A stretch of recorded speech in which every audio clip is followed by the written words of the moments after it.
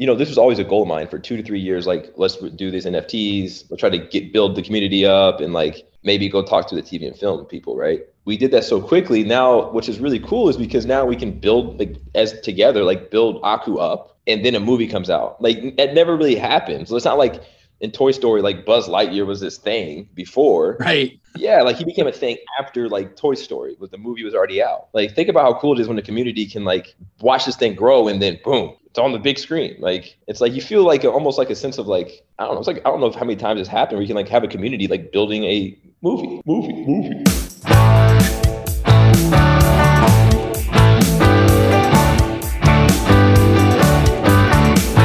The boys got PhDs when it comes to talking about NFTs, and that's nifty. That's nifty. All the great artists, they come to this place to talk about the crypto space, and that's nifty. That's nifty. That's nifty. Your hosts for tonight's podcast are Tyler, Larry, and Slime Sunday. Damn, that's nifty. Welcome to That's Nifty. We were told recently we don't introduce ourselves at all. My name is Tyler. You can find me on Twitter as CryptoKitch. Co-host Larry. That's the other voice that you'll hear on here. You can find him on Twitter at tnoble33. And then our main co-host, Slime Sunday. You might hear Mike, you might hear Piz. This first interview we have for you is with Micah Johnson, baseball player turned artist turned visionary at this point. His project that's coming out with Aku's Journey is mind-blowing. The ideas he has for the future of NFTs and their utility in the mainstream is amazing. So give him a listen right now. Hey, Mike, how's it going? What's cracking? Not much, man. Just chilling on a Friday. Shit. Thanks for taking some time and so quick too. Hell yeah. I'll tell you, disclaimer, I got Green Day next door, like playing, like practicing. I got a studio next door. So if they start hearing some things, man, hey, don't worry, man. I got 2 dogs upstairs running around like crazy right now. So okay, cool. So this is a laid back podcast. Yeah. Cool. But yeah, Marathon Mamba reached out. We got connected through Sergito and told us we should definitely be talking to you. And I agree. Great dudes. Really helpful in kind of like running the Discord and all that, and like trying to stay crypto native. It's really important to me that like we engage with the crypto community throughout. And I can't be in there all the time. So like having those guys is crucial.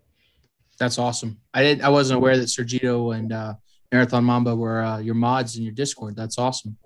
Yeah, super cool. And like got some other like, people that do like UX researching and stuff, like anthropology majors, just like I think we're doing something really cool. So like I want to be able to like have the community a part of it as much as possible.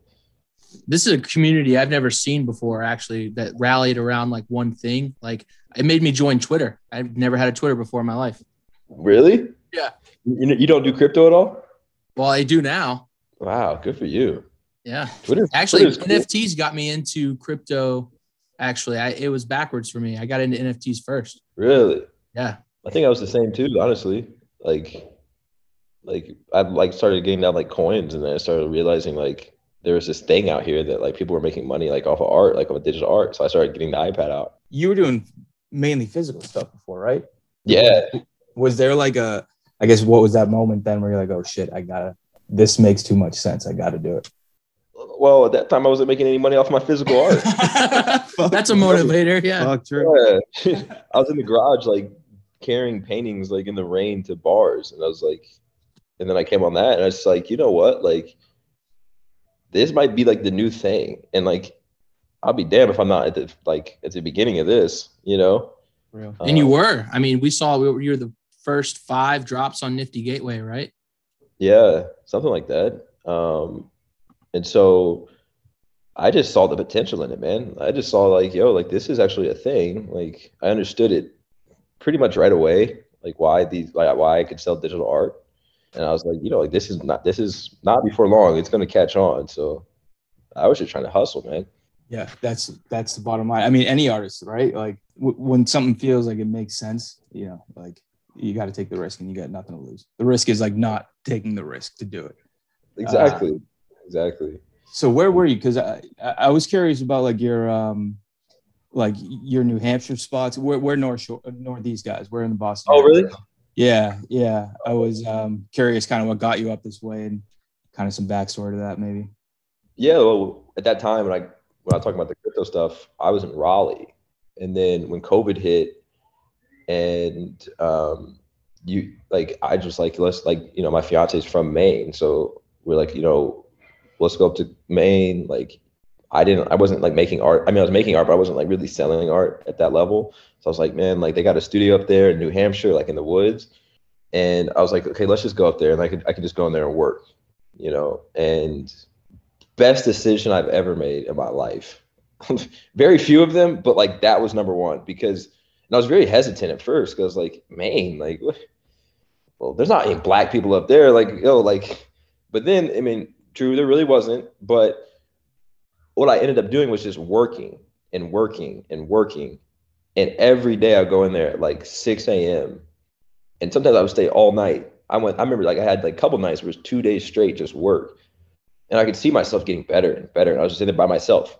Didn't know anybody up in Maine. And I was just thinking all the time.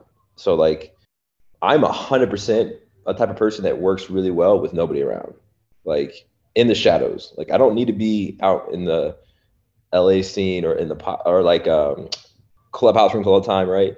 Like I like being in the dark, because then I just like watching and learning and thinking. Like I like that. Yeah, clubhouse isn't really the place to be. Yeah, I'm confident in my knowledge, and if I don't know something, I go ask people like directly and like have conversations. Like I take meetings like all the time. I'm always on the phone because I'm always trying to learn from people. And that's what's really dope about Twitter. I mean, crypto and Twitter obviously is like, you have the smartest people in the world in crypto, right? That like are super accessible. Like I don't know how to get a hold of like, you know, anybody high up at Amazon or Apple or Disney, right? But I can get a hold of people that are doing it, incredibly like powerful people, and have a conversation. I'm like, yo, like, what do you think about this, right? Like, real with no pushback, like they're open to speak about it. Yeah, like that's how Roger had. I think he had Gary Vee on, like on Origin Stories, and he was just. I think he got recommended to him. He goes, "Give me an NFT podcast." All right, schedule a time. But that's how easy it is, and it's just, you know, new age networking. It's kind of networking. It's not really networking. It's just like asking questions.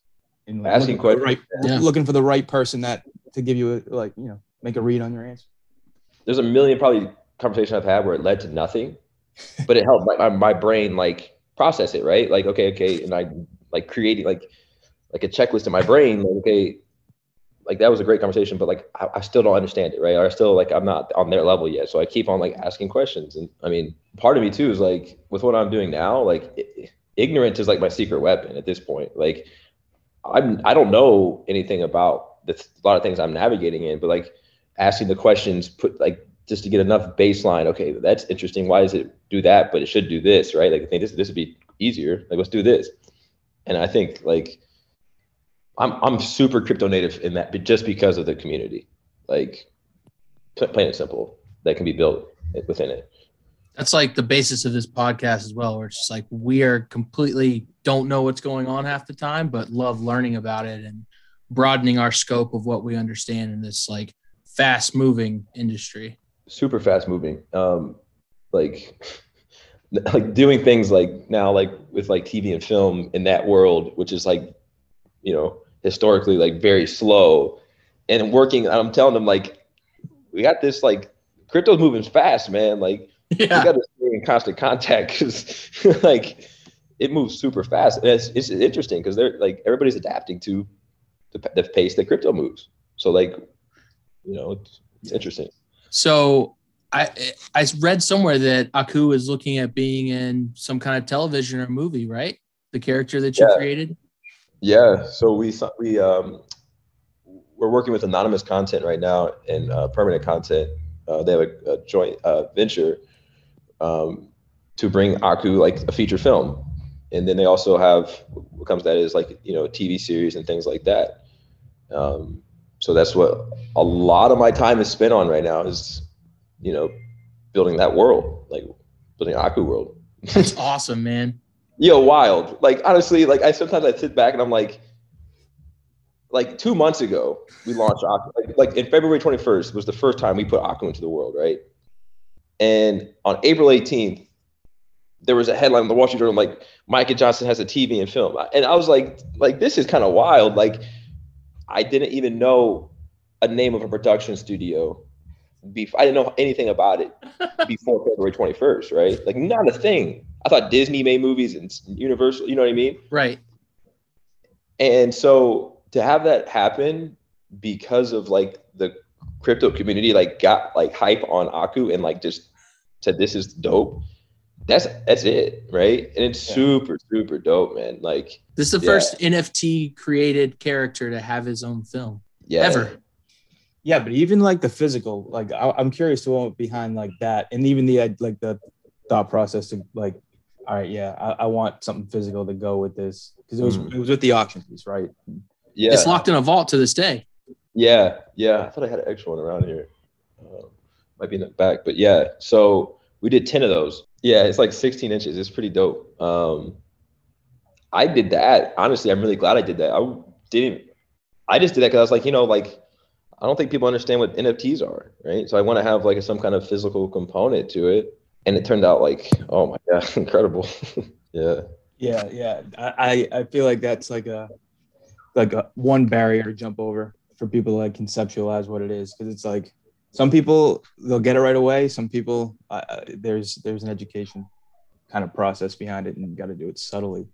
And physicals are a great way to do it. And yeah. And what that allowed me to really see was the potential in tying everything physical to NFTs, like using NFTs as like the backing of everything we do, right? Like, we can back physical sculptures, but like, what if like I airdropped you a $10 NFT that you could have access to an Aku Jordan sneaker or something, right? Like, yeah, for real. And it's that's like crazy. super easy. It's super easy like to airdrop NFTs and move them around, and to be able to tie that in is like, especially with Aku being so like, being crypto native, but also being like now TV and film, like, which is very mainstream, right? Like, it's to be able to tie those in and back that with NFTs is like, that'll be the blueprint for the big boys too. Fast. Yeah. Yeah. Wow. It's like what, 60 days, turn around, let's go. Yeah. And we won't be seeing the movie for a while though, right? They're not moving that fast. No. So moving fast, I will say that impressively. Okay. But you go through the process of attaching yourself with like the right creatives and directors and stuff like that. But then you have the whole making of the film, the animation is, all that takes time. It takes time, but it's really crazy because, this was always a goal of mine for 2 to 3 years. Like, let's do these NFTs. We'll try to build the community up and like maybe go talk to the TV and film people. Right. And we did that so quickly now, which is really cool is because now we can build build Aku up, and then a movie comes out. Like, it never really happened. So it's not like in Toy Story, like Buzz Lightyear was this thing before. Right. Yeah, like he became a thing after like Toy Story, but the movie was already out. Like, think about how cool it is when the community can like watch this thing grow and then boom, like it's on the big screen. Like, it's like you feel like almost like a sense of like, I don't know. It's like, I don't know how many times it's happened where you can like have a community like building a movie. It's very true. Yeah. It's crazy the opportunities and the different directions people take with this NFT world. Like, we've talked to a lot of different people on here and they're all innovative in their own way. And I haven't heard anything like this. And this is on another level. I mean, I feel like we just keep on peeling back the onion. Yeah. I mean, so I'll tell you, like, I'll kind of like walk you through kind of how I'm thinking of it and like kind of how I'm building it is by releasing Aku like this and, getting that TV and film deal done in that manner, in that timely manner. What that means is like, okay, with these NFT chapters that we do, right? Those people are like almost like the builders of the story. So we want to like incentivize them. The more chapters you own, the more perks you get, right? eventually, like, it's legitimately like they could have movie credits, you know. Eventually they could say, like, I can say, like, hey, what should we name this character, right? Or what do you think about this angle, right? So like we're just building the story. And what's really powerful about that is like you mitigate risk on when the movie comes out, because you have a collective of very diverse people collecting Akus, all communicating about Aku in the storyline. So like you're not just guessing like, oh, like they might like this movie. It's like, no, I mean, like they built it. We've built it, like a community built it, you know? And as we do more things and more accessible NFTs and different kind of collaborations and partnerships, what we can do with those NFTs, and we can see who owns what, we can airdrop in the future. Like, what if it's like Aku has a theme park ride, and it's like, if you own chapter 1 through 10, all you got to do is show your NFT, your wallet to the people, right? And at the ride, and it's like, whoop, right at the front. Right to the front, like, yep. No waiting in line, nothing. Like, there's so much potential you can do. How we can use NFTs from a media company standpoint. Yeah, and that's like, I haven't thought of it like that for entertainment, movies and stuff. I've thought of it the music way, like with like what Blau's done. Yeah. But dude, that's just so seamless, and that's just it totally makes sense. The engagement's there, the community's there, and everyone feeling like they have a piece of it is, the ownership that you can actually track and actually consider tangible now. It's right. It's fucking crazy. It's like what NFTs really allow. Like, we're building out the infrastructure now where it makes like NFT like we're building it out where we'll be able to exactly know where the NFTs are, who owns what, right, and directly connect to our community. It's almost like a CRM for a media company before the media company ever releases anything in the world, which means along the way in the future, 30 years from now, theoretically, the early adopters of Aku can continue to benefit. Yep. Here's another NFT. Here's another thing that gives you access to this, right? Like, NFTs, in theory, you can reward people in perpetuity. That's so true. Pretty wild. Yeah. Mind blown right now. Did you have this process, like this idea at all? Like back in, what was it, like November, the async drop? Like, has this just been kind of like a snowball effect, or where was that seed, I guess, from that, even like that? Async was another thing that like took time, but it's just the evolution of me observing like what's going on and asking the right questions, understanding what I can actually do with the tech. So then you do async, right? Which, in my opinion, is one of the most like well conceptualized and executed works. No one's doing it like that. Yeah, man, that was like cool.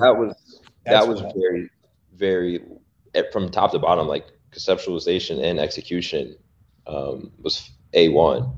And so like that was like, I understood the tech, I understood what we could do. And then it was like, okay, let's do Aku, because like I didn't do anything. It was like async, build Aku. So I was just sitting there thinking this whole time, like, man, I want to get this character out there. I want to get this message out there.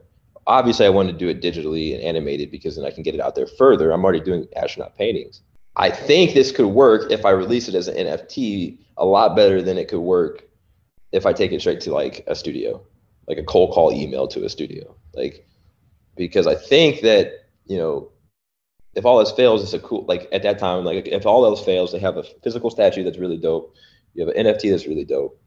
And if it doesn't have the groundswell that it did, like you can't anticipate that. But record breaking at the time, the most open editions ever sold. You don't anticipate that.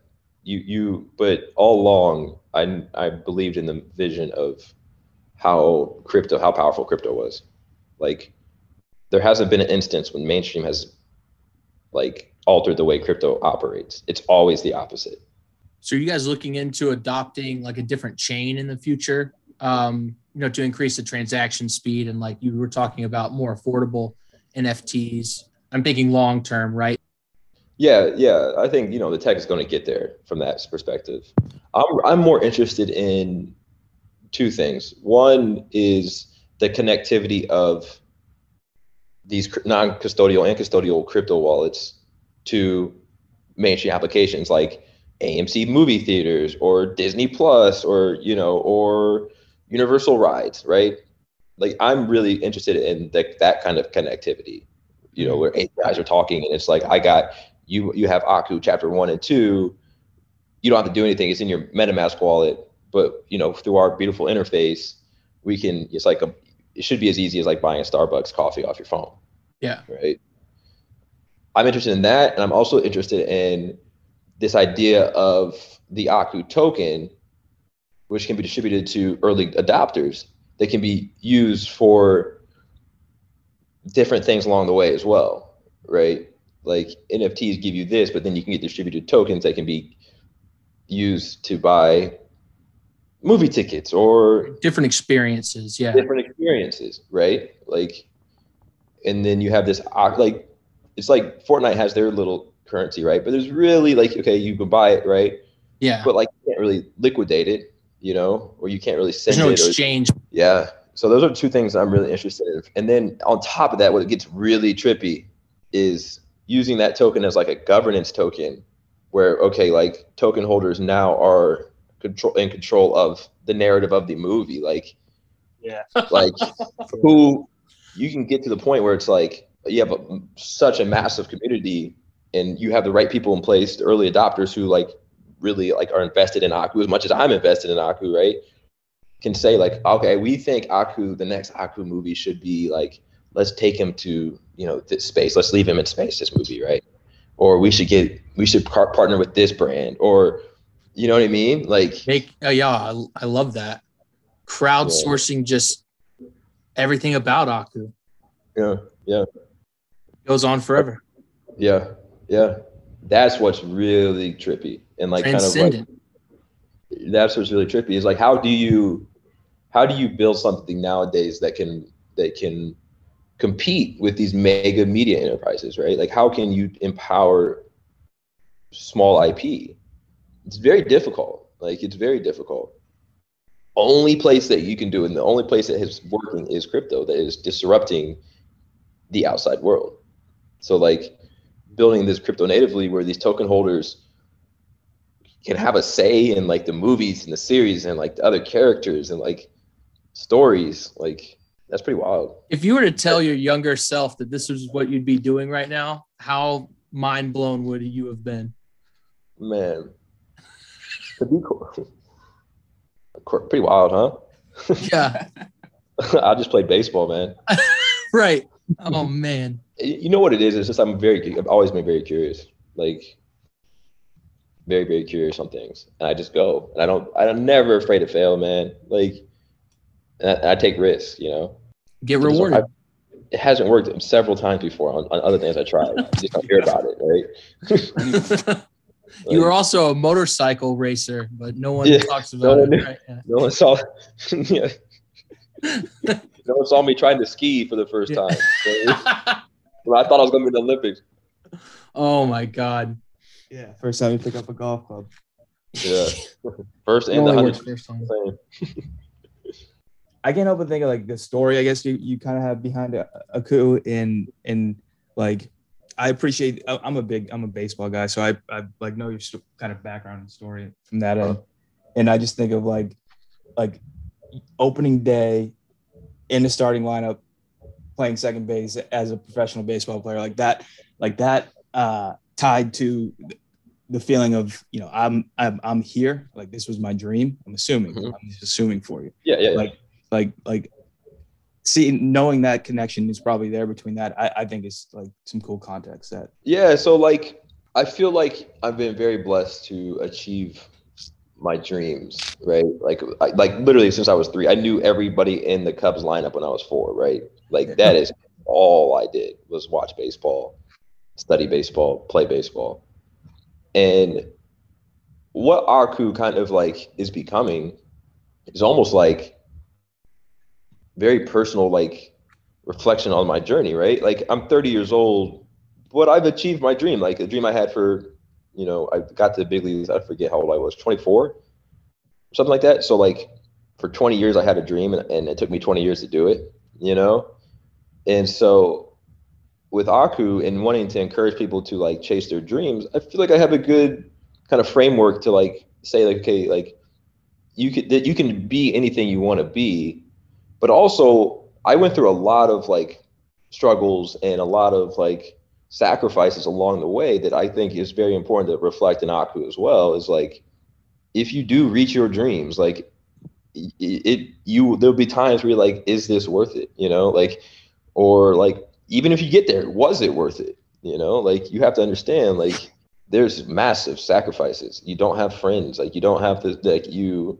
don't go out, you know, like, you know what I mean? Like you don't have like your life isn't the same as your friends who are having fun and, you know, you go to the bars with the same group of friends every day. Like you're alone a lot, you know? So I think like having that experience and being able to like use Aku as like, because I'm not going to go out there and write a book and like Micah Johnson's biography. That's not the vibe I'm with.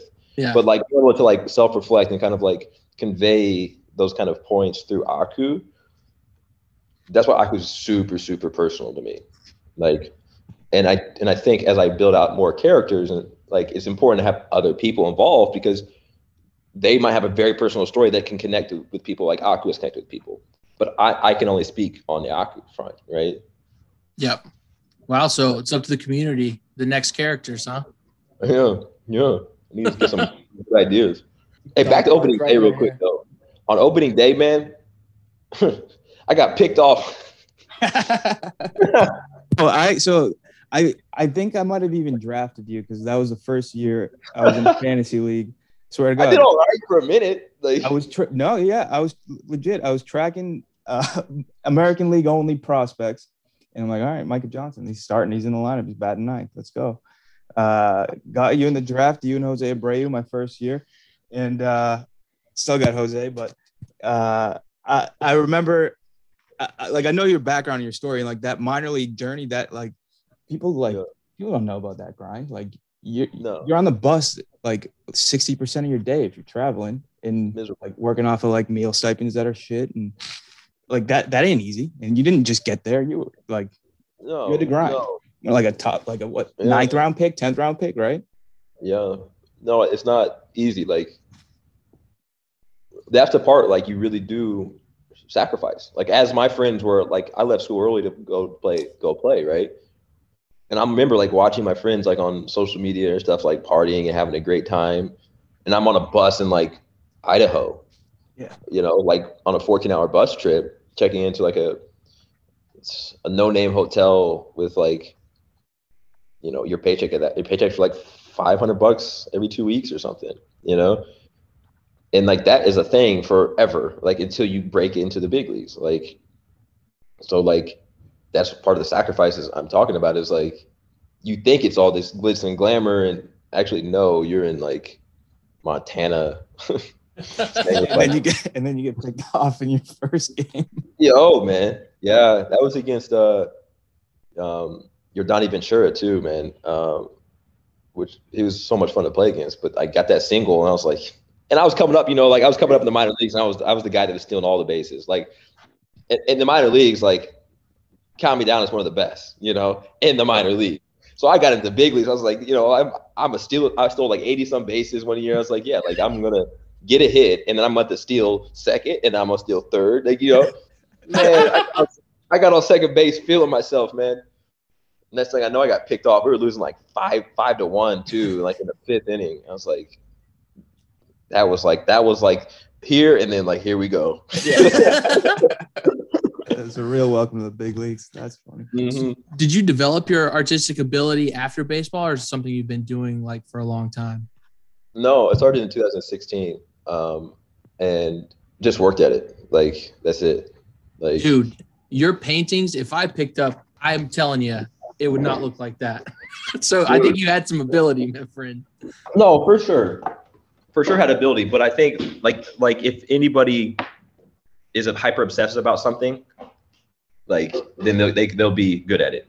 Gotcha. Like to a limit. You're not going to be LeBron. Like you're not, you know, 6'8", 260 of muscle, but like to a point, if you're hyper obsessive about something and you don't care about anything other than what you're doing, then it could have been, you know, archery, and I think I would have, you know, been pretty good at it. You know what I mean? the hours you put in. Real. Yeah, You know, makes sense. So you guys have Art Angels now in Miami and in LA, correct? Give us a little bit of background about what's going on with that. yeah. So they represent me, so that's pretty cool. They like in 2017, they saw one of my paintings. I had sold to a teammate of mine, Matt Kemp, and they were, putting some art in his house, and they saw one of my paintings. So they called me in like 2017 and was like, "Hey, do you have any more works? Like, we love your work." And I'm looking at my work on the wall, and I'm like, "That dog." No, I was like, I don't think so. I'm gonna be honest. I knew who they were. Like, they were like, big time in LA. And like, I was like, no, I don't got anything to be Take quite maps. honest. Yeah. So then, like, once I moved to Maine, and at that time I started working like at a level, I called them back like this was last year in 2020, and I was like, "Hey, I got this stuff I want to show you. You were the first people to hit me up, and like the only people to hit me up." So like they're so dope though. Like they've done an amazing job like getting my work seen and things like that. And it's like in a span of all this has happened in a span of a year now. So like all this started like in June 2020. Before that, I was doing nothing. Stressing. Was it like a long process or a quick process to figure out how you're going to go digital with your physical work, and just like, all right, NFT, all right, like He got what was the thought obsessive process? about graphic design. That's it. Like I taught myself After Effects, taught myself how to do, on the iPad, and then that's it. Like I'm not the healthiest human being at this point in my life. Like I don't. Sleep's hard to find in this space. Yeah, I don't work out. Like people probably look at me and like, "Yo, you didn't play a thing in your life." And like I did. I know. My chest used to be out, and I was like caving in. Like it's like I'm like, yeah, I'm not. So I just got hyper obsessed about After Effects because I saw like that was my way in. I was doing my paintings, and I wanted to like. Well, actually, it was twofold. Like that was before the gallery, so I was like, maybe I can sell my physical paintings and animate and like have like make money, like make more money because you get into physical painting with it, right? So I was like, that's a great way to get my art seen. And then as we moved on to Aku, it was like, okay, I need to do 3D. I don't know nothing about 3D, so I linked up with this was the best person I've ever met, which was Dirk. And Dirk has been so patient with me of like explaining 3D animation and stuff like that. And then now like at the point where I'm like building scenes out, and I'm like we're like on the Unity teams, and it's like it's just, man, I just really love what I do, man. Like I got to play baseball. That was so dope, and I loved it, And it was hard for me to like. I never filled out a resume in my life. Never been to a job interview. Never really did school like I probably should have. So like. When I got done, I was like, man, I got to do something I love, man, or I can't do it. You can't beat that, man. No, just hustle, man. I'm sure you get the urge to just walk down to the park and pick up a bat and jump in a lineup, though. Just one swing, and then just leave. You're welcome, guys.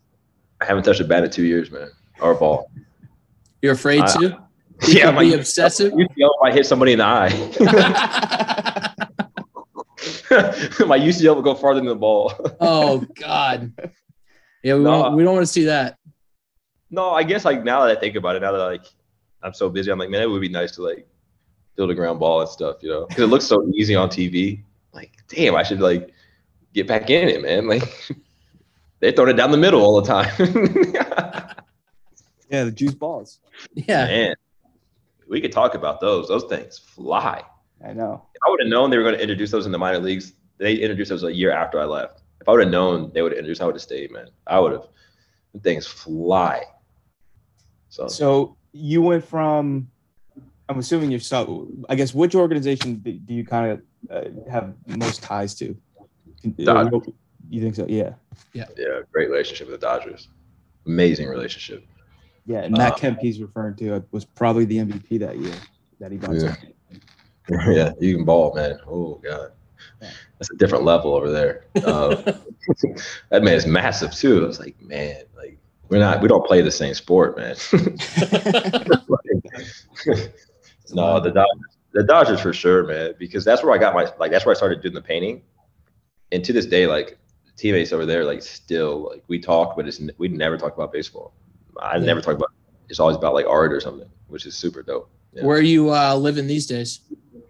I'm in Indiana currently, but going back and forth to, Maine. I love it up there. And then, LA, I'll be in and out when I need to, but kind of all over. Nice. Yeah. Have a spot everywhere. Yeah. Way to go. The hotels. Yeah. This is. We ain't got no spots everywhere. Airbnbs everywhere, man. Bro, you can probably go buy a street up in Maine right now and name it Aku Lane and just have a nice little half-acre of property and call that yours. Like way up there though, out in the ocean. We were I got my cousin.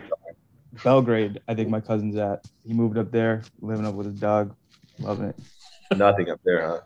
Nothing up there. Nope. 5 minutes from the ocean, and then you're just in the woods. You got anything coming out soon? Or are you still just focusing fully on Aku's journey? Well, we got chapter 3. So the mechanics with that is the collectors, the powers in the collectors at this point, how scarce they want to make it to collect all 10. So like chapter 4 is going to be a free chapter to whoever owns chapter 1, 2, and 3. And the only way to get chapter 4 is if you own 1, 2, and 3. So like building those out, going to take we need like some time to like really build out Aku World. Like we were doing the chapters and it was just like momentum. It was like, okay, now let's take some time here to like build this thing, I think that's smart. I mean, this is long-term anyways, right? I mean, might as well like just wait in between. Yeah. Yep. In chapter 10, the plan is right now to release it at Art Basel, but that's going to be wild. I mean, you're talking years from now, or is this going to be December? Wow. Okay. Yeah. And these are all on Nifty Gateway? So far. I think there'd be capabilities in the future to, like, as tech develops, to directly communicate with chapter holders. 100%. That's fun. Yeah, it's good to hear because this is the type of stuff that'll keep it healthy, and then the community will run itself pretty much. That's the plan, is like where it's just an autonomous group of people that you can just directly have connection to through wallets and airdrop dope things to. Yeah. And, can't beat it. And something that you have like a genuine connection to, right? I mean, you follow a brand, you buy like fucking Nike sneakers, whatever, and you just buy it because you like it. But there's another level, I think, with the art, and I think that's probably the most important part. And weaving the story into it, the whole narrative, and thinking about how, taking the themes of your life and then embedding those into a movie with the input of the crowdsourcing of the fans and holders of the NFTs is groundbreaking, man. It really is. Of luck to you. I mean, you can't wait to watch the entire journey. I'll tell you what's so dope, dude, is sitting in these like meetings with the best in like Hollywood, right? And then talking to them about like, hey, look, like somebody the other day on Twitter tweeted about Aku and like asked people, what Aku means to them. And there's like hundreds of replies in there about how they viewed Aku. And I was telling them about this. I was like, look, man, like you're getting valuable information, right, about your main character, and about the world that we're building. I was like, and they were getting so hyped, man. They're like, and that's really important to like for the community to know is like, look, man, like everything you say about Aku, everything like that is being communicated, or it is being like relayed like to the top of the top. That's awesome. Yeah, like they're excited because they haven't seen it and haven't thought of it, and they can see it. And it's so dope, dude. Yeah, like that's fucking sick, dude. It's so dope. Like just knowing that like we're having these meetings. We had a meeting late last night and we were talking about something in the Discord, right? And how many times, like as a normal person, right? Like I'm a normal person. Would I ever be able to like be in a conversation influence Toy Story or something, right? Like right. Like we're talking about you in Discord at like 11 p.m., and people are amped at 11 p.m. about the things that are being talked about in a Discord with like 300 some 400 people, right? Yeah. We've seen it. Yeah. That's why I'm like, yo, everything I do, every move we make as a company we have to focus on, think about every time we make a decision, how is this going to benefit the people who ever are in the Discord, whoever bought an Aku, whoever tweeted about Aku, like how is this going to benefit them? Like, and then we'll be good, Like that shit's going to be top 5, like on that Nifty chart for a long time. And it's shit like this, it's going to keep it there. And it's going to be cool for the people that did buy it. Like that number is going to look small someday. Like, yeah, that's the hope, man. I mean, maybe it's a good or bad thing, but I'm never satisfied. Like, cool, we got a TV and film deal. Okay, that's dope. But okay, now we have to go, win an Oscar now. Like, we have to go now make multiple movies that are good. Like, that's not enough. Like, to just get a TV and film, sell a couple NFTs, that's not enough. What's going to be enough is when you have this massive community of millions and millions of people making decisions on movies. Love it. Fuck, bro. I'm glad that I had this like come to Jesus moment here, because I had legitimately no idea that this was like, I didn't even have this thought process down this route. Like I said before, thinking more so music and stuff like that and fine art, but this is exciting to hear. Yeah, a lot of people don't, man. I probably could go on Twitter and talk about it more, but I work like all the time. Like, damn, I probably should communicate. I think Sergito, all those guys, like, you got to tell people like about this more. And I was like, man, I know, but like I'm like building decks and stuff. Like, Nah, community builds you up. People will know the community is who you're trying to please anyway. So you'll bring more and more people in as slow or as quick as they need to be there to make the decisions on creating the story. Yeah, they'll be there. Trust me. That's going to be so sick, man. These are the projects that hang around, man. The ones where you involve everyone and they have a kind of a say, and it's sticky in a way, right? Like if you feel like you're an ownership in something, you want it to do well. Yeah. That's why I think the token eventually will be like the big play, is when you have this governance token, and then you're just, it's like if Stan Lee just said, here's a token, I'm done, and just sat back and just kicked it, right? And just let everybody else build it. Because at that point he built the thing, right? Like everybody knew the storylines if you're that invested into it. But now, like, we're even starting before even all those stuff came out, right? People are legitimately building from scratch. Seriously. Yeah. I mean, I was an opening night guy, so I get it. People are going to be fucking OG token holders. Yeah, man. That's the plan. Hell yeah, man.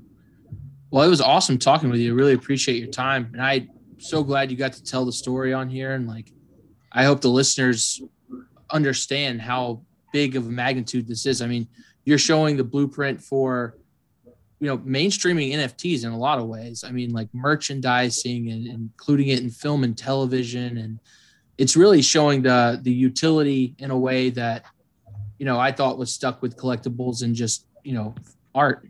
So this is transcendent. Hey, think about this. I'll leave you with this one. Imagine if we could read your wallet. Like if you're watching it on like Netflix or something, we could read your wallet and your ending was different than your ending because of how many NFTs you had in your wallet. Stop. Yo, we got to go down the rabbit hole now. We've kind of entered, but we'll.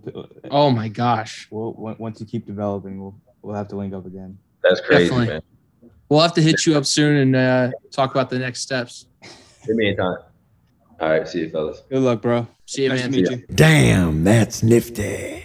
And now we have a very special guest, Roger Dickerman, doing part 2 of the Origin Stories crossover with That's Nifty to dive deeper into the Artifacts project and his recent trip to New York City promoting all of the artists in the first wave of this. So he's going to dive into some of the details and the long-term vision of this amazing project that he has underway with his entire team. So let RD tell you what's up.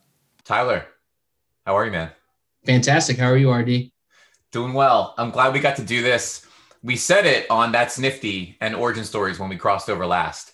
We said we would be back. I said I would gladly come back to talk about some stuff related to the impending project, which of course is the Artifacts project. And I think here we are and we have a lot to talk about. We sure do. You guys are just coming back from New York City. The huge blast of having all the artists up in Times Square and Union Square and under the bridge as well. And I mean, the stuff we saw on Twitter was amazing. I I'm envious of the people that got to see that in person. I have to say, the in real life thing, it's a thing. Yeah. It's a thing. I figured, you know, I knew it would be powerful, right?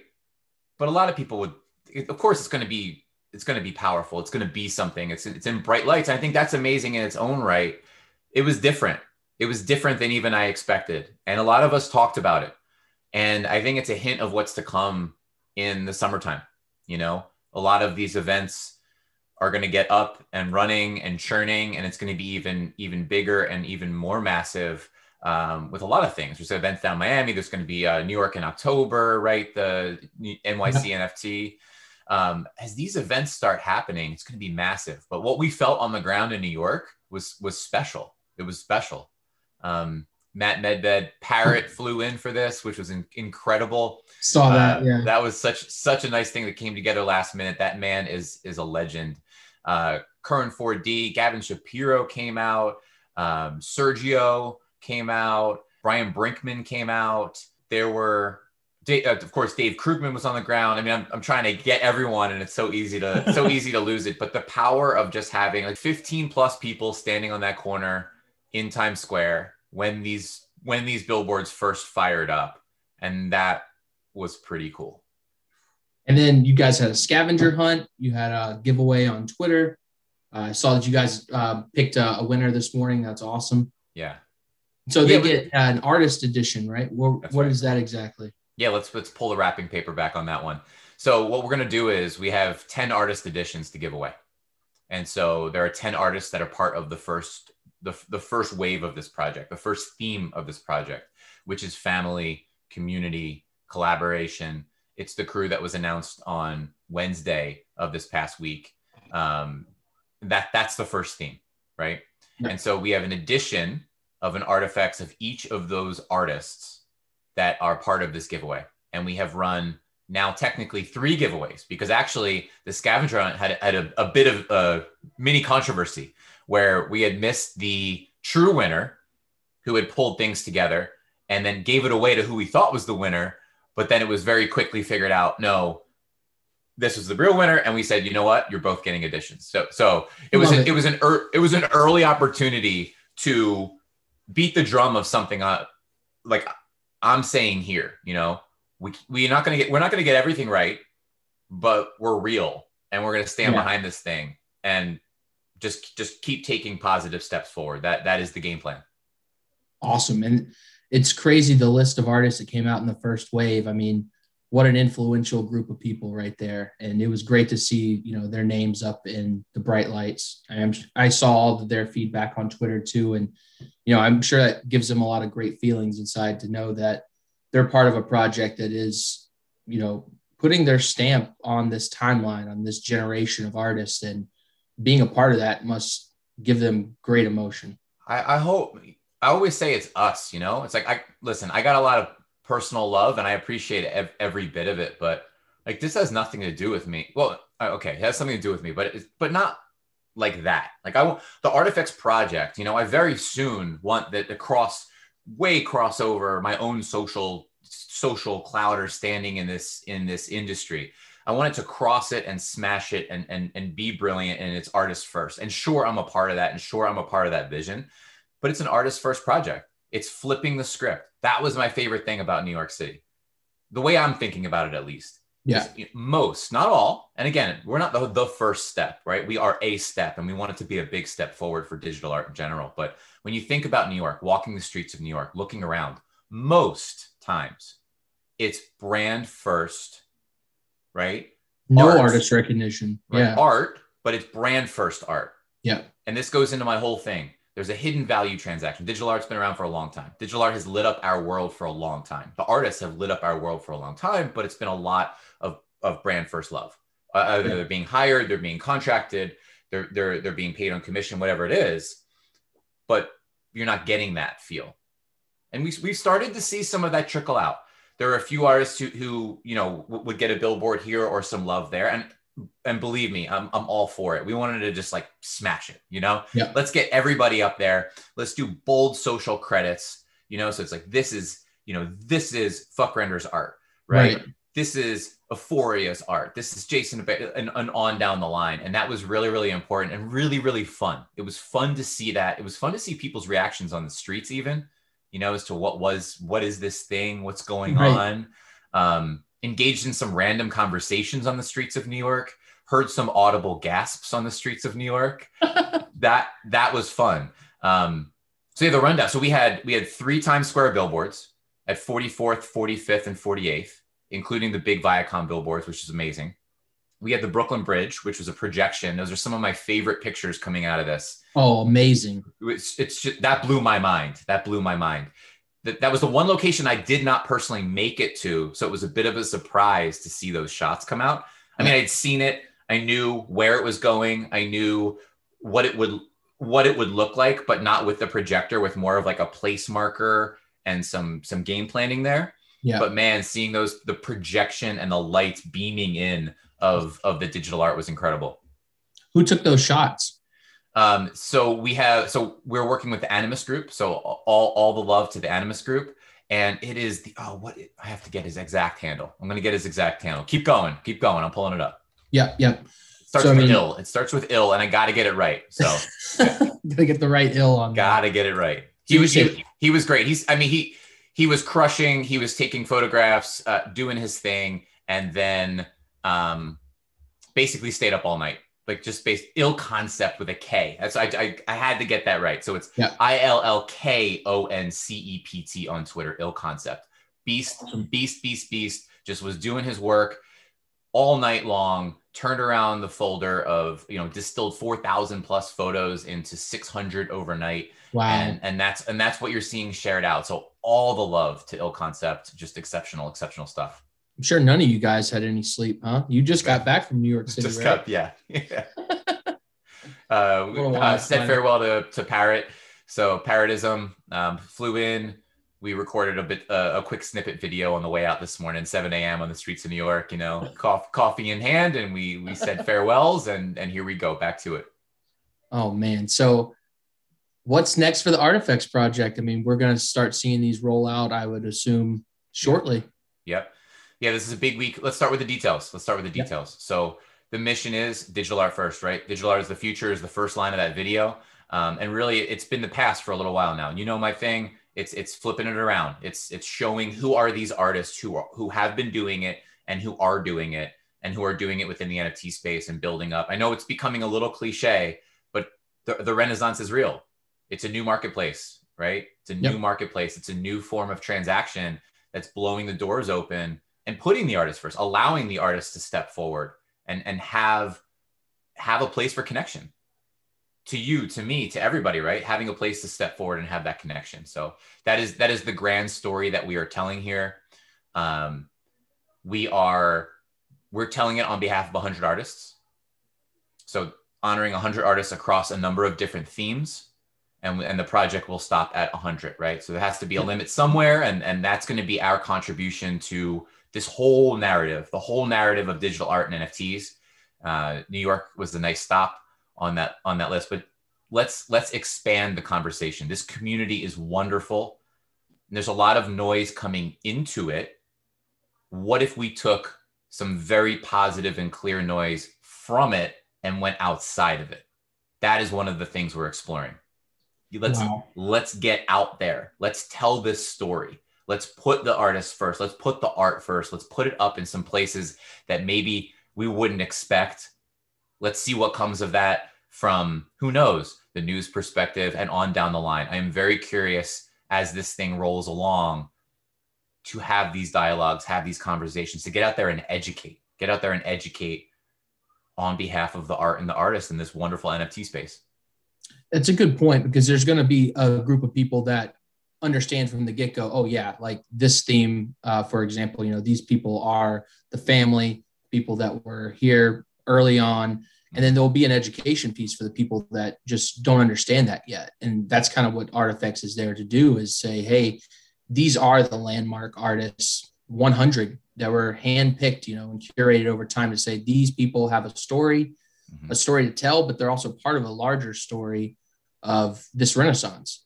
So I'm curious to see how you guys are going to do the education portion of this. And the outreach and, getting that out to the mainstream media. New York's the beginning, New York's the beginning of that. It's expanding the dialogue, taking it to those places, opening some eyes. And we've had some interests, what is this? What's going on?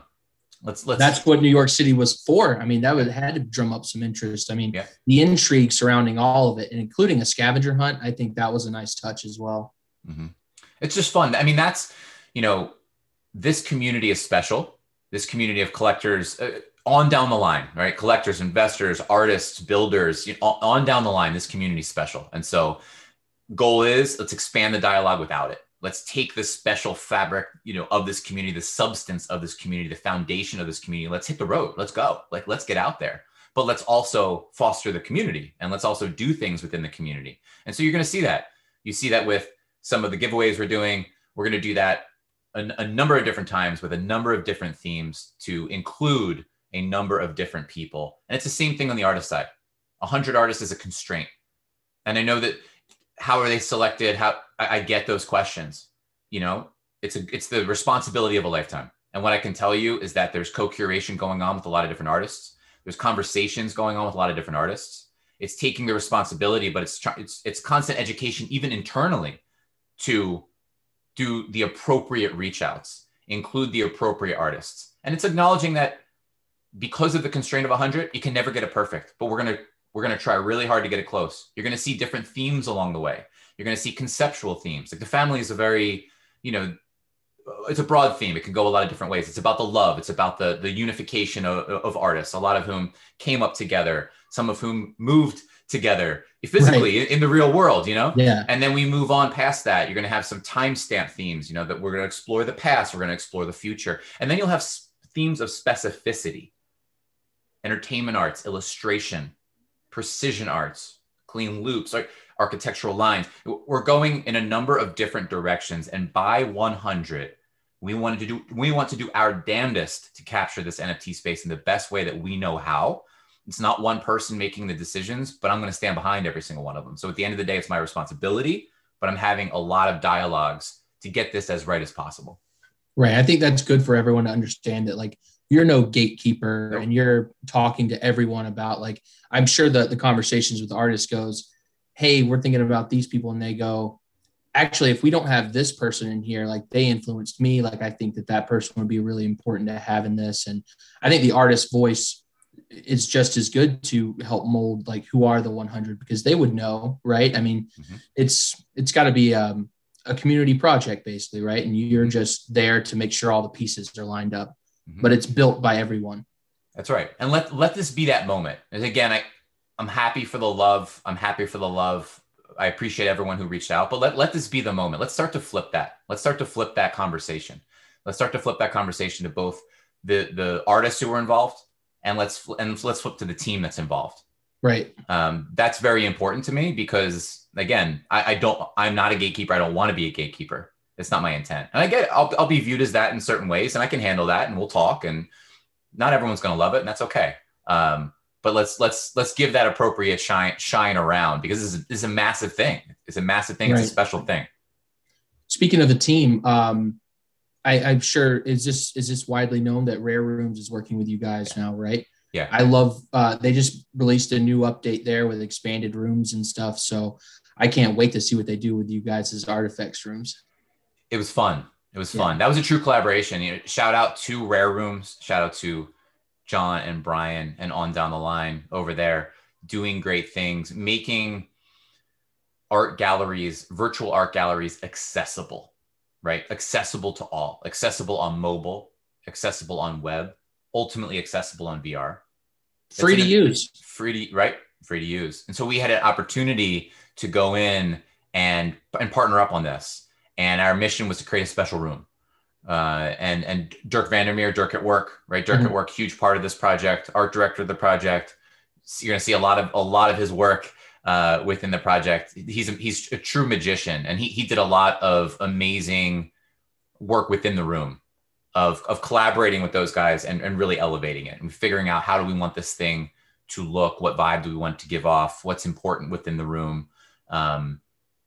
on down the line. A lot of attention to detail there, and a lot of love into that room. And we did announce this week, every collector of an artifact will receive that custom room for their artifacts and for other art as well, and for other 3D art as well. 3D art, huh? Yeah, and that gets into what this is. Let's talk about it. What is the Artifacts Project? We talked about the 100.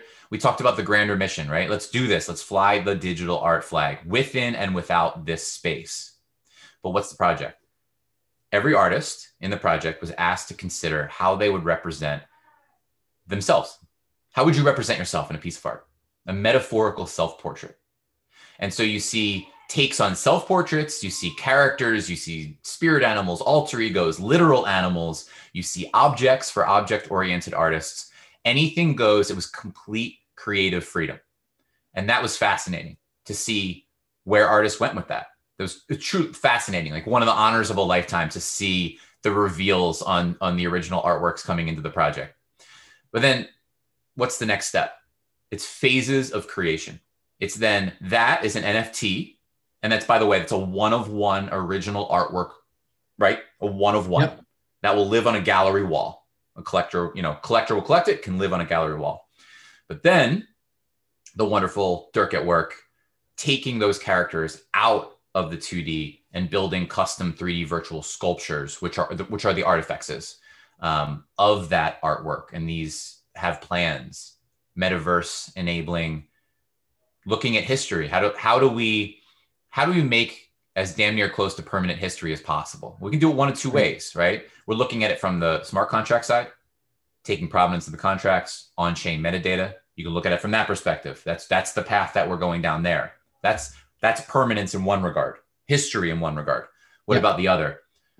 Making these 3D virtual sculptures and enabling them to travel step by step by step over a long roadmap, not only the current metaverses, but future metaverses, leaving a roadmap in there to be able to go to those metaverses and make sure that these sculptures, on behalf of these historical artists, stay relevant and stay in the space no matter where the space goes. Right. So writing the contracts in a way where they will be forwards compatible with wherever this ends up, technology-wise, in the future. And just being able to enable the files again and again, enable the 3D files again and again to do what they need to do to be showcaseable, and just exploring different forms of value. I believe value in this space. There are three of maybe many others, but there are three very clear value propositions of NFTs. And one is art. And let that be clear, because we talk a lot. The other two words, by the way, are utility and access, and they're getting a lot of buzz now, right? Utility and access. What is that? Was that utility, use cases? Can you travel with it? Can you use the NFT over here? Can you display it over there? Access to anything, events, human beings, time. Gary Vee just did a huge thing with access, beat the access drum, right? But let's not forget about art. Art is a value proposition. It always has been. Right. And digital art is valuable, right? That's the story here. Digital art is valuable. Digital art is art. And just because it was a hidden value transaction for a long time, it was the grand hidden value transaction behind Instagram. It's the grand hidden value transaction behind most of the websites that we interact with that are visuals first. Advertisements, exactly. Let's not lose sight of that. Art has been historically valuable. Not everyone appreciates art, but for those who appreciate art, digital art is art. Let's tell that story. There is value there. This project is exploring all three value propositions in tandem, and that fascinates me. So with the artifacts themselves, the 3D sculptures, are those also one-of-one pieces that it will be for sale? They are not. There's 100 editions. 100 okay. Now 2/3 of the 100 will be sold in the primary market. So we are withholding 33 editions, and those 33 editions that are withheld are for project partners, the gifts that we're giving away, and then ultimately creating a project fund. You see like the CryptoPunks fund and the CryptoCubes fund and those kinds of things. We will ultimately create a project fund. That's for the long game, right? That's the oxygenation of this project for the future. We have a roadmap here. We want to be historical here. And so the goal is, let's think that through. How does this project have future legs? And so you'll see that in the future. So what's going to primary market right now? What can everyone expect? 67 editions of artifacts. There will be They will be the same, but we're going to take the first edition and we're going to do something a little special with the first edition Ooh, of the that's sculpture. fun. Yeah. Then we're going to have the 66. Those will be same price. Let's go and going. And we're putting a lot of thought into primary and secondary market health. Yeah. Again, like Tyler, everyone has their moment, within a project, and you take your look around at the space, and there are a lot of lessons learned and a lot of things you see, and you might say, that's amazing. I would love to have a chance to do something similar. There are some things that you see that say, maybe I would have done that differently. Maybe I would have not made that decision or not done it that way. There's a lot of consideration here. There's a lot of consideration Constantly. here. Yeah, constantly. And then of course, then a future project comes along and they get their best crack at it and the space evolves. But right here, right now, it's putting a lot of thought into that, putting a lot of thought into pricing. What does healthy pricing look like? Doing it the right way, primary and secondary market health, So how did you guys forecast like this project so far in advance when, as you know, this space is moving so quickly? I'm sure you guys put a lot of thought into, like you said, long-term secondary health and trying to figure out like, where does this end up, 100 artifacts down the road? Well, okay. So there's planning and there's agility. Right. That's, a long game project like this is a legacy project. And I'm very clear. It's whole heart, soul, and being behind it. We die or we make history. It's one of the two, and you just try to you live with that legacy mentality. Every decision gets made on behalf of the long game, of the legacy, of doing this the right way, of being relevant down the road. And so when it comes to the roadmap, it's saying, if we made decisions on behalf of concreteness, even 3 months from now, some could argue even 1 month from now, we'd be dumb. That's a dumb decision. You can do it, but you may have conflicting information. You may have something happen in industry. You may have, and it just kind of hits you in the face 3 weeks later. Whoa, this is different now. Yeah. We have to be ready to be agile, and we are. So no, the 90-second artist, which theoretically could be 5-6 months from now, right? The 90-second artist. No, we're agile there. We are agile there. This project is living, it's breathing, and we're prepared. We're prepared to keep walking this forward the right way and make those decisions as it's rolling along. Good to hear. Hey, what's going on? There he is.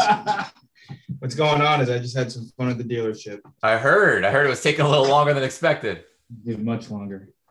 So long that I had to leave, and I told him I'll pick up the car next week. Nice. You guys wearing matching hoodies today? No, you know what? I was just thinking that. I think mine's in the wash. So okay. Shout out to Euphoria, by the way, also in wave one of the project. Yeah, there it is. Love it. Shout out to Euphoria. I've been wearing mine so much it's in the wash, so I gotta get that taken care of. Dude, I don't know what you guys have chatted about, but like a lot of stuff. I think the low key was executed perfectly because no one had any idea what you had in store. That was awesome. That's it exceeded. We talked about this a little bit, Tyler and I, but it exceeded expectations. I thought it would be impactful. Obviously, we did it to be impactful. We did it to get the art out there and have a moment, and it went beyond that. The in real life special vibes exceeded expectations, and how that then translated back to digital with everybody interacting over what had happened in person, that exceeded expectations. I think it's exciting to see how excited everyone who's involved gets, right? And you just like fanboying over like, holy shit, this is my work in Times Square. And it's because of you. And that's we crossed that bridge. We had a turning point. I said, I love the love. I appreciate all the love, but let's talk about the team, and let's talk about the artist team, looking at that as a team as well. I mean, it's just so massive. I want to start that appropriate deflection process right here, right now. But man, I will tell you, going to Times Square, I can't name everybody, right? There were a lot of artists obviously in the running clips, but one that comes to mind, right? Seeing Peter Moerbacher's Angel up there, seeing Justin Maller's Lion up there. This is iconic. That's a great word. That's what it felt like. Standing under that billboard, with pitch black and the dark background, where that figure pops. It just pops off that billboard. That's cool. I had another moment with the trucks. There were the trucks rolling around the city. So those trucks were cruising, and sometimes they would line up together. And the coolest thing was when they stopped and they lined up together, they played the music. They played the trailer music, and it was booming. It was booming. And so when people were, so in Union Square, the projector ended up having to move. They got in trouble for some reason. So the projector had to go shoot another wall, but the trucks stayed lined up. And imagine that music booming, and people are having dinner across the street. People are walking by, and they're looking at the trucks. And I remember there was a group that pulled up, and they're gasping, taking their phones out, shooting it and everything. And I remember there was a lady that was standing next to me, and MBSJQ's Astro popped up, kind of like plowing through the smoke, and you just hear. You heard this audible gasp. That was a cool moment. I sent him a message about that. I thought that was a special moment too. That's awesome. A lot of moments. Yeah. And then we had the controversy in Times Square. Yeah. So what happened I saw, couldn't put Fuck Render's name, obviously. That makes sense. But Euphoria's art, I didn't think that was too controversial to show. I mean, there's no anatomy on there. Bunch of prudes out there. I don't know. Yeah. I don't know. Big time prudes. Big time. And Jason Abair, like that was actually the most surprising one to me, And I said, which picture was it? I don't think I saw Jason's. Oh, well, geez, Tyler, you have a trailer to watch, my friend. Well, I did see the trailer. There's so much. I know there's a lot. There's so much. I know. It's cleavage is what it was. Come on. But I'm walking around Times Square, and you have swimwear models, and everything else that's way more revealing than that artwork. And someone made a decision, threatened to pull everything, and we scrambled. And I joked, the first rule of Artifacts: if we can't put your art on a Times Square billboard, we will put your social handle 37 separate times on a screen. We'll run it that way. Yep. I was gonna ask, were you specifically directed like these and these cannot be up? Yes. Yeah. And it was, and at first there was a lot of pushback from our end. Have to. You know me. I'm like, no. No. This is art. We are rolling with everybody, and that was how the conversation started. And I thought that was actually going to end in a good place, and then all of them pushed back together, and that was the moment where it was like, all right, we're going to lose this whole thing, or pivot. And so I reached out to everybody, told them what was going on, and we did what we needed to do to retain the experience. But man, I'll tell you, if it was one thing, maybe even if it was two things, just forget it. Just take it down then. We'll roll with everybody. But once it became the entire thing, the entire show, then we did what we needed to do. So that last day in New York was a huge, the last day before it happened, totally unexpected in the nature of what we were handling at the absolute last minute. Now, that was just Times Square where they wouldn't allow it, right? It was still on the trucks, and it was still in Union Square. Yes, exactly. So every artist, regardless, was on all three trucks, the Brooklyn Bridge, and Union Square. The Brooklyn Bridge was sweet. That was such a good idea. That was his favorite too. Because it's just like it almost felt like it was underground. It almost had like an underground feel, like you got to know where to find it. Yeah, and I think that's kind of the coolest aspect of it. It's so well executed, man. Even for like the last minute changes and stuff you probably had to deal with. Jason, I'm looking at Jason's piece right now, and that's ridiculous. Isn't it? I mean, well, first of all, it's a ridiculous piece of artwork. So shout out Jason Abair.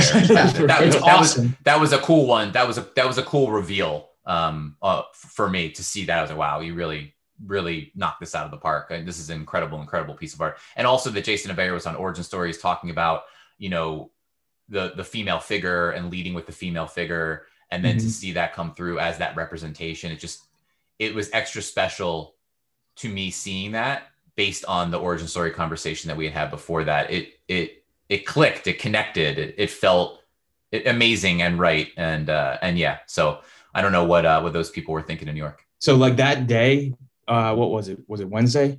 Where you did your first diary, your second diary in the morning? Yeah. How was that day? Because I'm assuming you were putting stuff in place, but kind of a culmination. A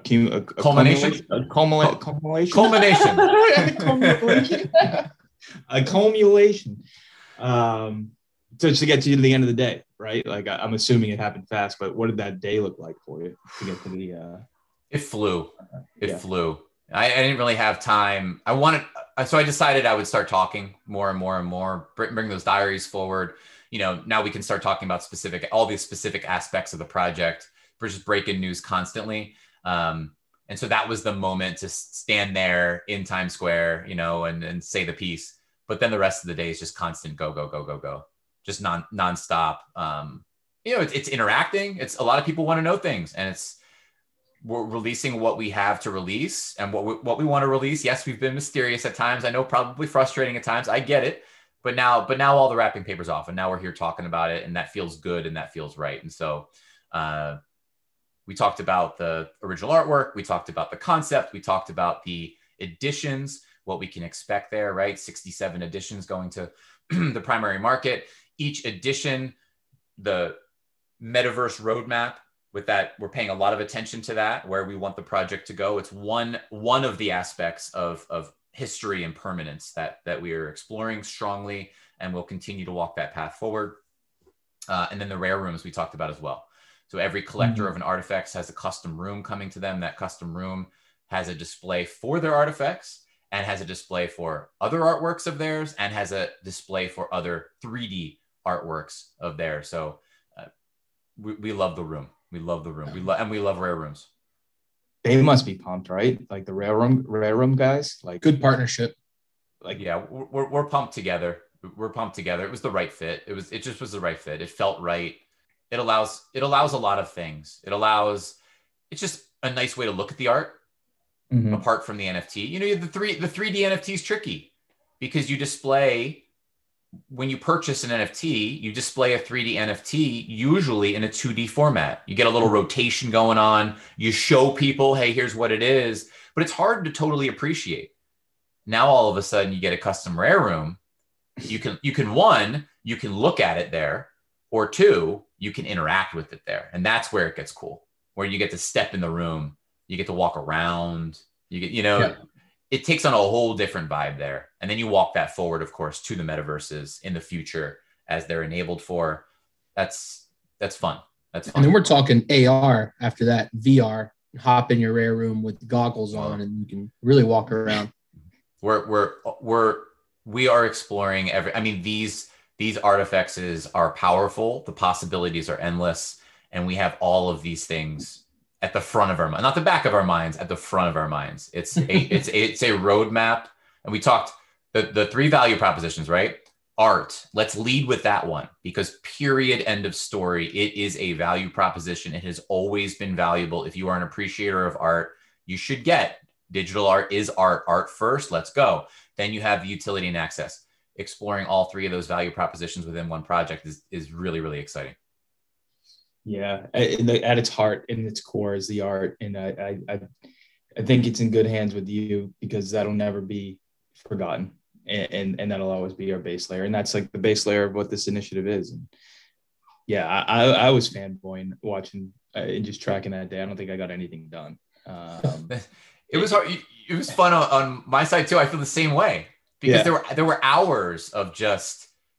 I made the commitment to try to get back to everybody on social media, and it got away from me. I can imagine. I'm sitting there real time, and it was getting away from me. But I saw you put something out there. It was just like, I will respond to all of you. Yeah. Good luck. real time. That was incredible. Who is Dr. Helen Papagiannis? An AR dynamo. I got that follow over the weekend, and I was dynamo. How is she involved in this project? So Dr. Helen is, I could just call her Dr. Helen. I know. I love that. I took a stab at the last name. I don't know if that was right or not. AR Stories is at AR Stories. Now, she is one of our 5 logo contest winners. Okay. Right. So now so there were 5 logo contest winners that we took to New York with the trailer, and it was part of it. It's like, you're not only going to win the 4 ETH per person to reimagine the logo and bring color to our worlds. And that's part of our initiative. I said earlier, there is a constraint to this project. The project, in my opinion, should not go on forever. Can't go on forever. It's unrealistic. 100 artists, right? That means people are left out. Period. End of story. we want this to be an inclusive project. We will find ways to include other artists constantly who want to be included. That was our first volley into that. 5 winners of artists who are not in the project at this point in time. And they had a chance, everyone had a chance to pitch a concept. We had fun on Clubhouse, talking about the concepts. We didn't require any free artwork to be created. That was very important to us, because we don't want you to spend hours and hours and hours on something and have no reward at the end. Pitch us, just pitch us, maybe show us some of your past work that relates to the concept you have in mind. And then we jammed and jammed and jammed. That was one of the hardest decisions that have been made in this entire project. We voted somewhat democratically as the internal team. And then bam, there were the 5 winners, and Dr. Helen was one of them. Absolute AR dynamo. Hers is the one flipping around in real space. Right. Yeah, I saw that. Okay. Yeah. And that is an AR file. There is an AR file there that's usable. You can at home, snap look at it in your right. Put your block, that hunk of an Artifacts logo up on your ceiling, up on your wall, up in your backyard. It's a pretty sweet thing. Where can people download that? We have to do a better job of getting that out there. So we have all the picture packs that was actually up in New York City. You could walk up to a truck and you could snap a picture. You could snap a picture of the QR code and use the Adobe app to pop it up anywhere. That was a pretty special thing. So we're actually pulling some clearer pictures of that out of the New York madness, and we'll make sure that gets shared out in a better way. But it's available. I believe it's also in the Rare Room, the custom Rare Room that we set up. If it's not, we'll get it there. If it's not, we'll get it there. We want that out there. I see it on Snapchat. Yeah, I want to be able to want that out everywhere. Yeah. So let's dive into the self-portraits for a minute. So I'm just looking at Fred's right now, and like Jason, it seems he went a bit of the feminine route as well on this one too. Mm-hmm. Yeah. Any insight into that, or why that was, or what the feeling was behind that? We'll have time to. We'll have time. I want to leave much of that to the artist. Fantastic. Much of that to the artist. I believe. I mean, that should be his story. I told the Jason story because he specifically referred to it on his origin stories. And that's just me saying my point of view as to, wow, it's amazing that you said that on origin stories, and then you put forth a female figure in the way that you did. That's an incredible connection to me. That meant something to me. I want everyone to be able to say their own piece on why they went the route they went. And with that being said, I could be completely wrong as well. That's my interpretation of viewing it. It seems like a feminine form, but I can't wait to hear from Fred and find out exactly what his thoughts are on creating that self-portrait. Dude, I'm not going to lie. When I saw his name up there, who the hell is Frederick? I know. What a world. Yeah, like, oh, that looks like Fuckrender's work. Oh, yeah. That's, okay. The Artifacts Project is ripping off Fuckrender. Yeah. A couple of other ones that caught my eye. I love Too Much Lags. It screams like his whole fantasy vibe, but with himself in there. He actually put himself in it this time. Yes. And it looks just like Stefan. Yes. With a nice sword. Yes. Floating in absolute glory, and floating on Times Square, right? Floating on Times Square. Exactly. Yeah, that was cool. Dude, I think one of the coolest parts was the Twitter reveals that you had. I thought that was awesome how you structured that to where it was just one after another, and then we're like, they're in it too. They're in it too. We're like, what? That was fun. That was a lot of fun. I think that was brilliant. I think that was a perfect way to go about it. We were toying with the idea of doing a couple a day, and then we just decided, with New York happening the way it was going to happen, we decided to take a day, start in the morning, and then roll it hour after hour after hour. And yeah, it's another one. I'm happy. I'm happy we went that route, and I'm very happy with the results of going that route, because it is a family. They belong on that day. They belong in that day to get together. That was a special, and that's what it is. That's the whole theme of that wave of the project. It's that vibe. And the fact that they are all together doing this thing. They've been doing this thing for a week. I mean, this project was just started. They've been doing this thing for a long time, all the respect in the world, but just giving them they've had many moments, giving them another moment all together on one day. Fun, straight up fun. Yeah. I think fun is a good way to kind of encapsulate it too. Like, this is going to be fun throughout. I guess what's next steps for you? Like, what's next in your mind? Like, I'm sure you got a checklist and it's probably like never ending, but Execution. This is a big responsibility. Yeah. And there are no guarantees in life. There are no guarantees in this space. It's a big responsibility. It's a lot of people A lot of people showed a lot of faith in the concept, in the project, and we have a team, and everyone's jamming. And the artists are jamming too, and execute day over day. So it's bringing all those pieces together. We have, so artifacts.art is the website. We'll see that brought to life step by step. People will be able to purchase editions directly from the website. We are integrating to OpenSea, right? We are using OpenSea as a backend. You do not need to go to OpenSea. You could do everything through the site. But for those who are savvier and those who are aware of OpenSea and how to transact, you don't have to interact with the site. So you kind of have two options to interact with. But that is the overall structure. We have a clean front end UX. We put a lot of work into that. Shout out to Studio 123, Full Design Studio that we brought on. Not speaking of project partners and the team, big shout outs and big love there. We put a lot of love in there. We believe this UX is really tight. It is really tight and it's really going to shine. Let's get to showtime. Yep.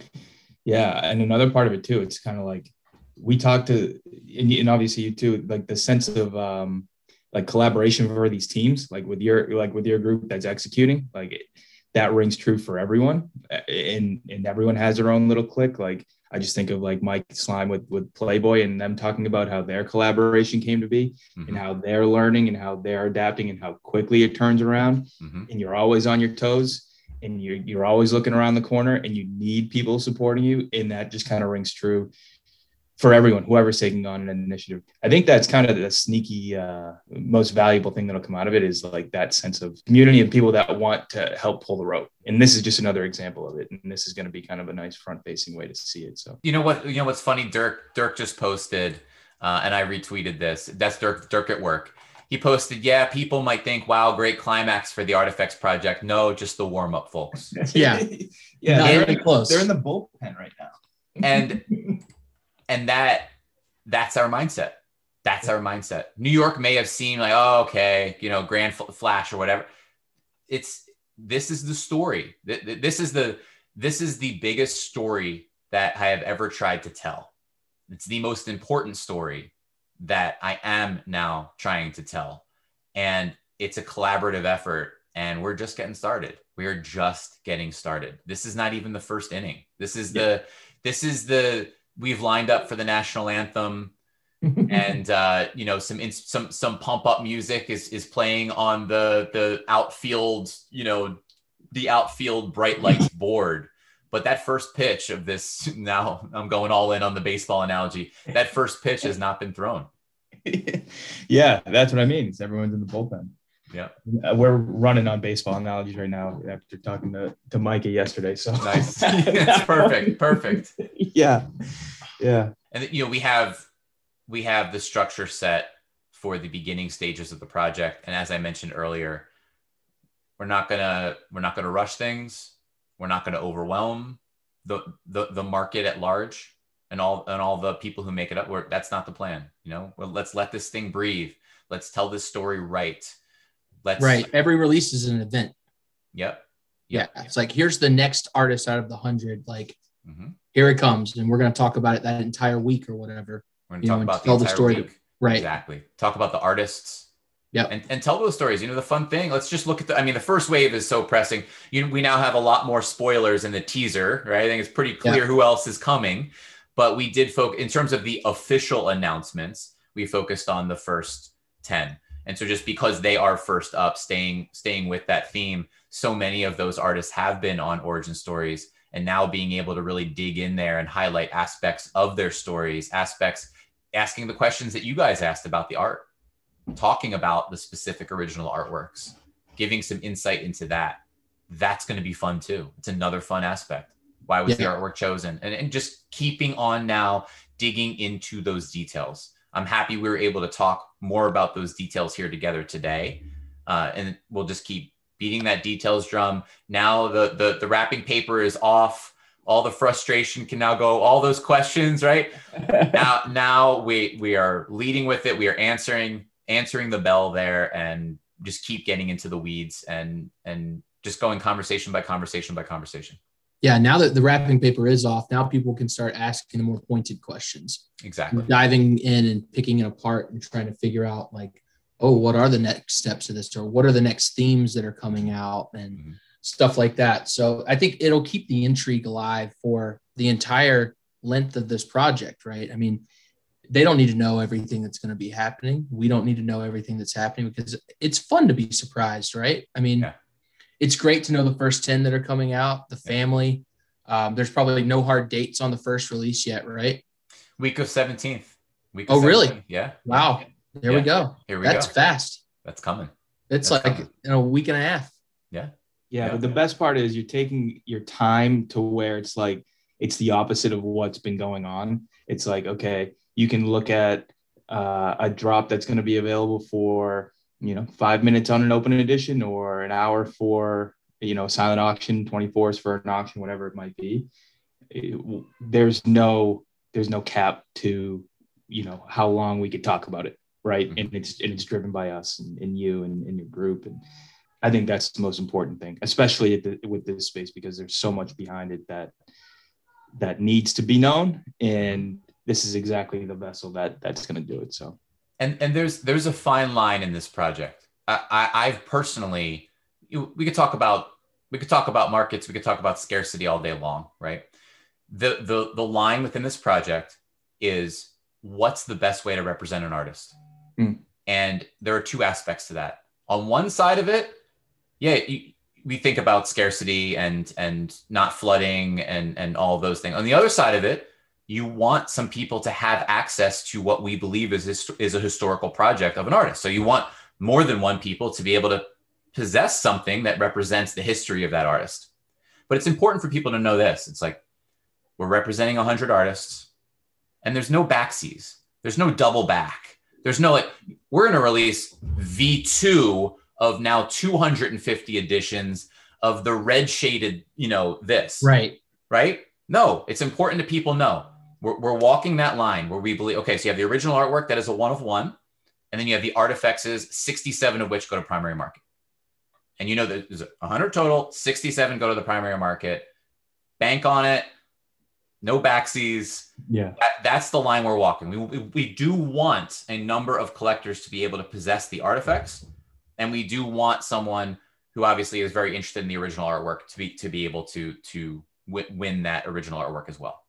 That's what we want. That's the line that we are walking. That was the decision that we made as to how to make history and both allow people to have something while not having too much of that going on. I can't wait to collect all the ones of my favorite artists and have, 20 to 30 different artifacts in my rare room. This is exactly what is needed. I think this is a necessity. This space needed something like this. And I'm truly stoked for you to be delivering it and your team. So it plants and puts those artists on a certain generational pedestal that all of their art before this is concrete now, of this is an artist that is part of this overall larger project. And I think it boosts up all their previous work as well. Mm-hmm.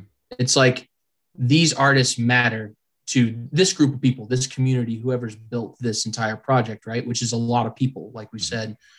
And we all agree that these people are worth it. They have a story to tell and they're valuable to us. Mm-hmm.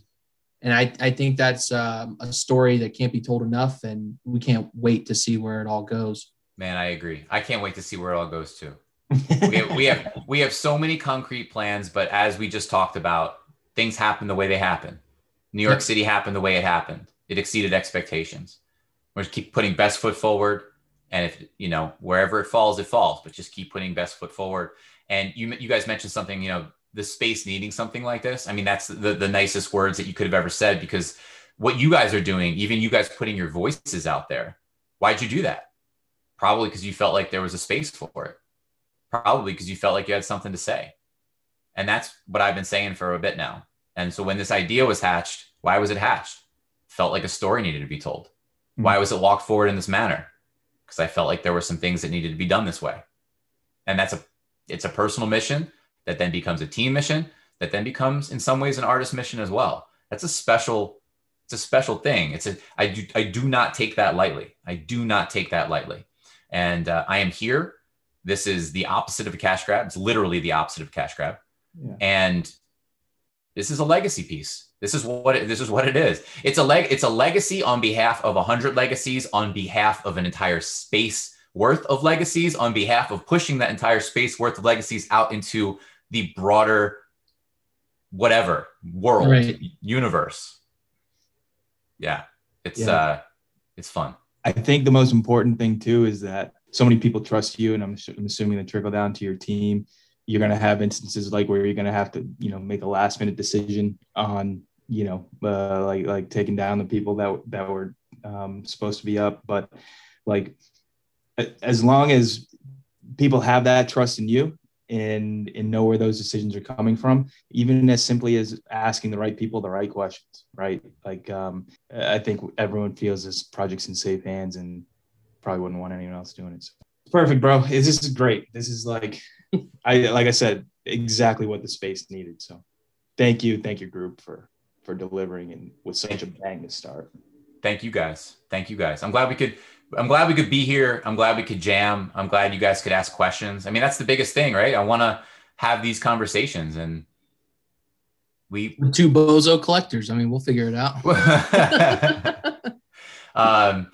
By the way, community coming. Discord is ready.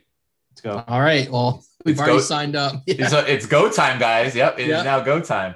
So that's coming too. And that's a lot of fun. It's a lot of fun. More fun on the way, more just engagement. Like, let's just have a good time. That's what it's all about. Yeah. And there's a lot, recently, we can close on this, but recently in this space, there's been a lot of, I don't know, call it confusion. I feel personally, it's a lot of confusion. Like, what's real, what's not, what's going on over here, what's going on over there. It just feels a little like it's loud. Maybe that's a better way to put it. It's just a little bit loud. And it's exciting to be able to tell a clear story.